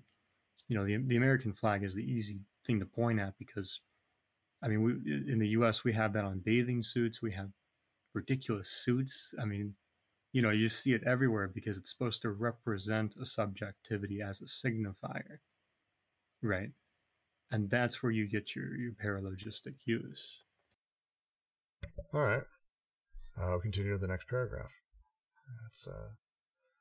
We're probably going to go to 2:30, just letting everyone know it's another 20 minutes. I think we're going to be able to make our way through the next 2 pages. I'd like to finish this today, so that'll be the case. The 3 errors concerning desire are called lack, law, and signifier. It is one and the same error, an idealism that forms a pious conception of the unconscious, and it is futile to interpret these notions in terms of a combinative apparatus that makes of lack an empty position and no longer a deprivation, that turns the law into a rule of the game and no longer a commandment, and the signifier into a distributor and no longer a meaning. For these notions cannot be prevented from dragging their theological cortege behind. Insufficiency of being, guilt, signification. Structural interpretation challenges all beliefs, rises above all images, and from the realm of the mother and the father retains only functions, defines the prohibition and the transgression as structural operations. But what water will cleanse these concepts of their background, their previous existences? Religiosity? Scientific knowledge as non-belief is truly the last refuge of belief, and as Nietzsche put it, there never was but one psychology, that of the priest. It's a great Nietzsche fucking line. It's a great line.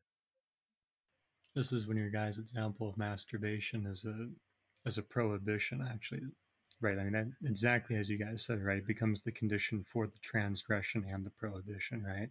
That damned if you do, damned if you don't moment. but in its distribution, you know. Well, it's an interesting use of the phrasing here. So it's, if they're saying like his simple version, lack becomes an empty position and no longer a deprivation, because it's assumed from the beginning we're not depriving someone of anything. It's almost like a priori black hole that sort of just exists and never can be filled. The law turns into a rule of the game. It's just the way things are, and no longer a commandment, no longer someone ordering, no longer someone demanding, even God demanding it, but instead it's just the nature of being human, and the signifier into a distributor and no longer a meaning. Master signifier concept, maybe, sort of. Oh, Ken left. Really? Finally, we get to a thing that I think we was talking to.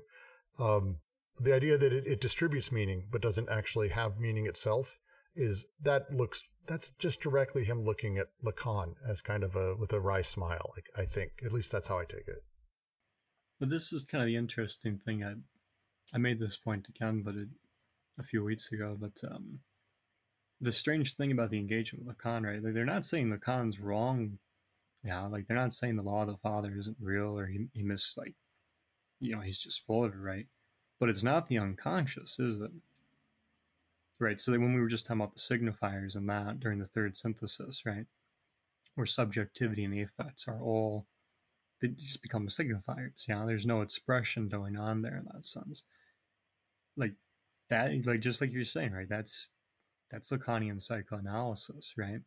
But that's not the production of the real that is the unconscious for Deleuze and Guattari either. With that, I think I'll move on to the next paragraph. I do love that last Nietzsche line, though. Scientific knowledge as non-belief is the last refuge of belief. As Nietzsche said, there never was but one psychology, that of the priest. The idea of having a hierarchical system that determines how you believe and how you think about things, Nietzsche sort of traced right back to the idea of belief itself and religiosity. That's how I take that quote and always have, that just by having that sort of attachment to belief, you've placed yourself in that spot of essentially religious belief of its own sort. Sort of my saying, it's the comment I was making earlier, like modern atheism is not like the same, it's not like the idea of, oh, I just don't believe. It's like, I don't believe in God, like as a claim. Like it's like the thing, and it's against a thing. In high school, there's the joke of the kids who didn't want to be like the cool kids, so they did literally the opposite of whatever the cool kids did to show that they don't care. Like, I'm proven that I don't care about what you think by doing literally the opposite and paying so much attention to you think that I'm doing the opposite of whatever you say. It's like that. I guess anti-theists and theists have that in common. That is my understanding and interpretation. Anyone else wants to jump in, you're welcome to. I'm about to dive in, so you got 2 seconds to come off mute and say a thing. I kind of like that because in how you explained it, you can see a distribution going to the theist and the anti-theist, right? It's the same condition, but also the same like distribution. Yes, it's the capitalist and the anti-capitalist as well, but I'll leave that for another time. From the moment lack is reintroduced into desire, all of desiring production is crushed, reduced to being no more than the production of fantasy. But the sign does not produce fantasies. It is a production of the real and a position of desire within reality. From the moment desire is welded again to the law, we needn't point out what is known since time began. There is no desire without law. The eternal operation of eternal repression recommences. The operation that closes around the unconscious, the circle of prohibition and transgression, white mass and black mass. But the sign of desire is never a sign of the law. It is a sign of strength. And who would dare use the term law for the fact that desire situates and develops its strength, and that whatever it is, it causes flows to move and substances to be intersected? I am careful not to speak of chemical laws. The word has a moral aftertaste. From the moment desire is made to depend on the signifier, it is put back under the yoke of a despotism whose effect is castration. There where one recognizes the stroke of the signifier itself, but the sign of desire is never signifying. It exists in the thousands of productive breaks flows that never allow themselves to be signified within the unary stroke of castration. It is always a point sign of many dimensions, polyvocity as the basis for a punctual semiology. So it's a huge takedown of lack as a conception. Does anyone want to jump in and add a few notes to it? Because there's a lot happening here. This is them expanding on the previous few sentences, where they basically go through lack, they go through law, and they go through signification. This is just them extrapolating out those things and explaining them a little bit better. The moment lack is reintroduced, all of desiring production gets crushed, because the sign does not produce fantasies. It is a production of the real in a position of desire within reality. And then, from the moment desire becomes welded again to the law, the eternal operation of eternal repression recommences. Again, once we've married these things to the law, suddenly the law is there to tell us not what to believe. Now I understand this second paralogism, thank all of you, that we have been told the law implicitly, and therefore we also know what we truly want, but we also know we can't want that, and now, oh fuck, this sucks, is kind of how that goes. The final being signification at the very end. This is where one recognizes the stroke of the signifier. Sign of desire is never signifying. It exists in the thousands of productive breaks flows that never allow themselves to be signified within a unary stroke of castration. It's always a point sign of many dimensions. The idea that signification is not dependent on the signifier, but the signifier makes desire dependent upon it by how it operates. A lot of quiet people today. It's nice. I need the solitude. I was worried I was going to have a lot of raucous fucking people on this stream, so that's kind of nice. Is that why you called the pizza guy earlier? Yeah, exactly. I needed Dottie to make some noise a little bit. Break up the monotony. Or I'm not saying anything that's wrong, which is great for me. So I'm just going to continue to the next paragraph. Does anyone have questions so far? It is said that the unconscious is dark and somber. Reich and Marcuse are often reproached for their Rousseauism, their naturalism, a conception of the unconscious that is thought to be too idyllic. But doesn't one indeed lend to the unconscious horrors that could only be those of consciousness and of a belief too sure of itself? Would it be an exaggeration to say that in the unconscious there is necessarily less cruelty and terror, and of a different type than in the consciousness of an heir, a soldier, or a chief of state? The unconscious has its horrors, but they are not anthropomorphic. It is not the slumber of reason that engenders monsters, but vigilant and insomniac rationality. The unconscious is Rousseauistic, being man-nature. And how much malice and ruse there are in Rousseau! Transgression, guilt, castration. Are these determinations of the unconscious, or is this the way a priest sees things? Doubtless there are many other forces besides psychoanalysis for Oedipalizing the unconscious, rendering it guilty, castrating it. But psychoanalysis reinforces the movement. It invents a last priest. Oedipal analysis imposes a transcendent use on all the syntheses of the unconscious, ensuring their conversion. The practical problem of schizoanalysis is, then, to ensure the contrasting reversion, restoring the syntheses of the unconscious to their imminent use, de-Oedipalizing, undoing the daddy-mommy spiderweb, undoing the beliefs, so as to attain the production of desiring machines, and to reach the level of economic and social investments where the militant analysis comes into play. Nothing is accomplished so long as machines are not touched upon. This implies interventions that are in fact very concrete, in place of the benevolent pseudo-neutrality of the Oedipal analyst, who wants and understands only daddy and mommy. We must substitute a malevolent, and openly malevolent activity. Your Oedipus is a fucking drag. Keep it up and the analysis will be stopped, or else we'll apply a shock treatment to you. Stop saying daddy mommy. Of course Hamlet lives in you as Werther lives in you, and Oedipus too, and anything you want.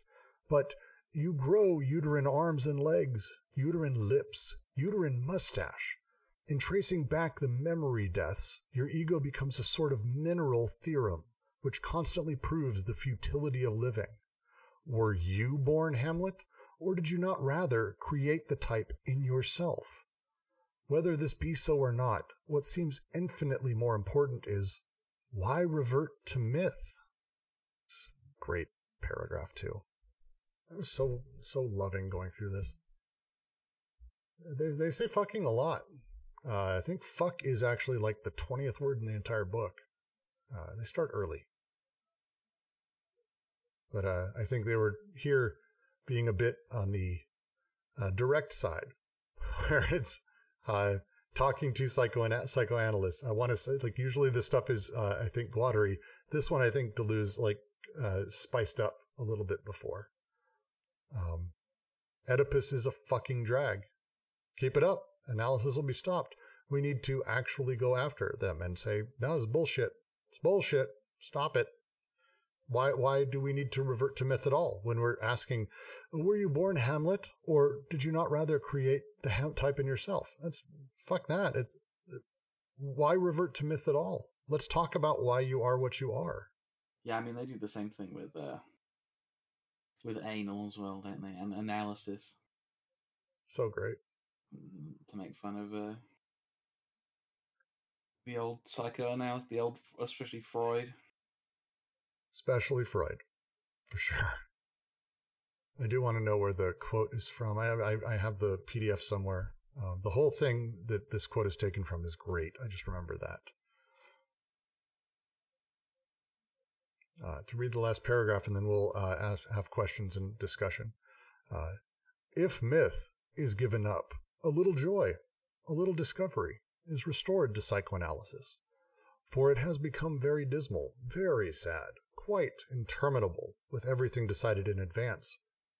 Will it be retorted that the schizo is not joyous either? But doesn't his sadness come from the fact that he can no longer bear the forces of Oedipalization and Hamletization that hem him in on all sides? Better to flee to the body without organs, and hide there, closing himself up in it. The little joy lies in schizophrenization as a process, not in the schizo as a clinical entity. You have pushed a process into a goal. If we made a psychoanalyst enter into the domains of the productive unconscious, he would feel as out of place with his theater as an actress from the Comédie Française in a factory, a priest from the Middle Ages on an assembly line. We must set up units of production, plug in desiring machines.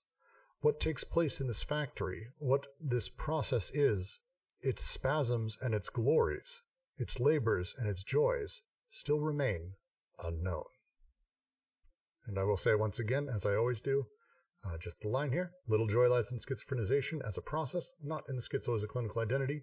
Do not tell people to become a schizo. Do not tell people that's what we want. We're talking about the process. Stop doing that.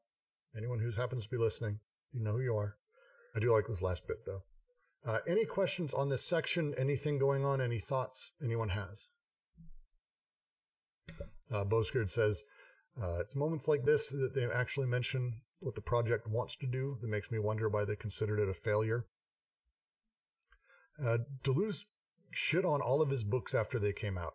He has very few books that I don't think he considered a mistake at one point or another. I think Guattari is less apt to do that, but suffers from it as well.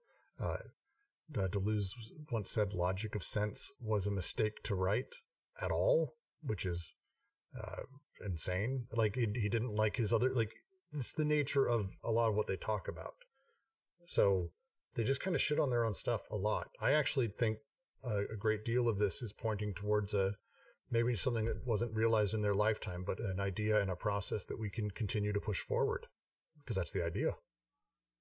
So does everyone here understand the syntheses, how they operate at a material level, and then how they can be misused through the paralogisms to actually create these large-scale illusions and the representations that we so participate in, and that actually sort of come back to control our desire and affect us? I mean, I have other questions that we're going to get to, not on this stream, but at some point soon we'll be doing that. But please, if you have any questions, now's the time. All right, well, with that, I think we're going to close out. thought I'd leave it open for a minute, see if there was any questions. We did not get any. Feel free to continue to join us in the overall discussions, everything that's happening. We would love to have you join us just in general. So be keeping an eye on things, and thank all of you so very much for joining us.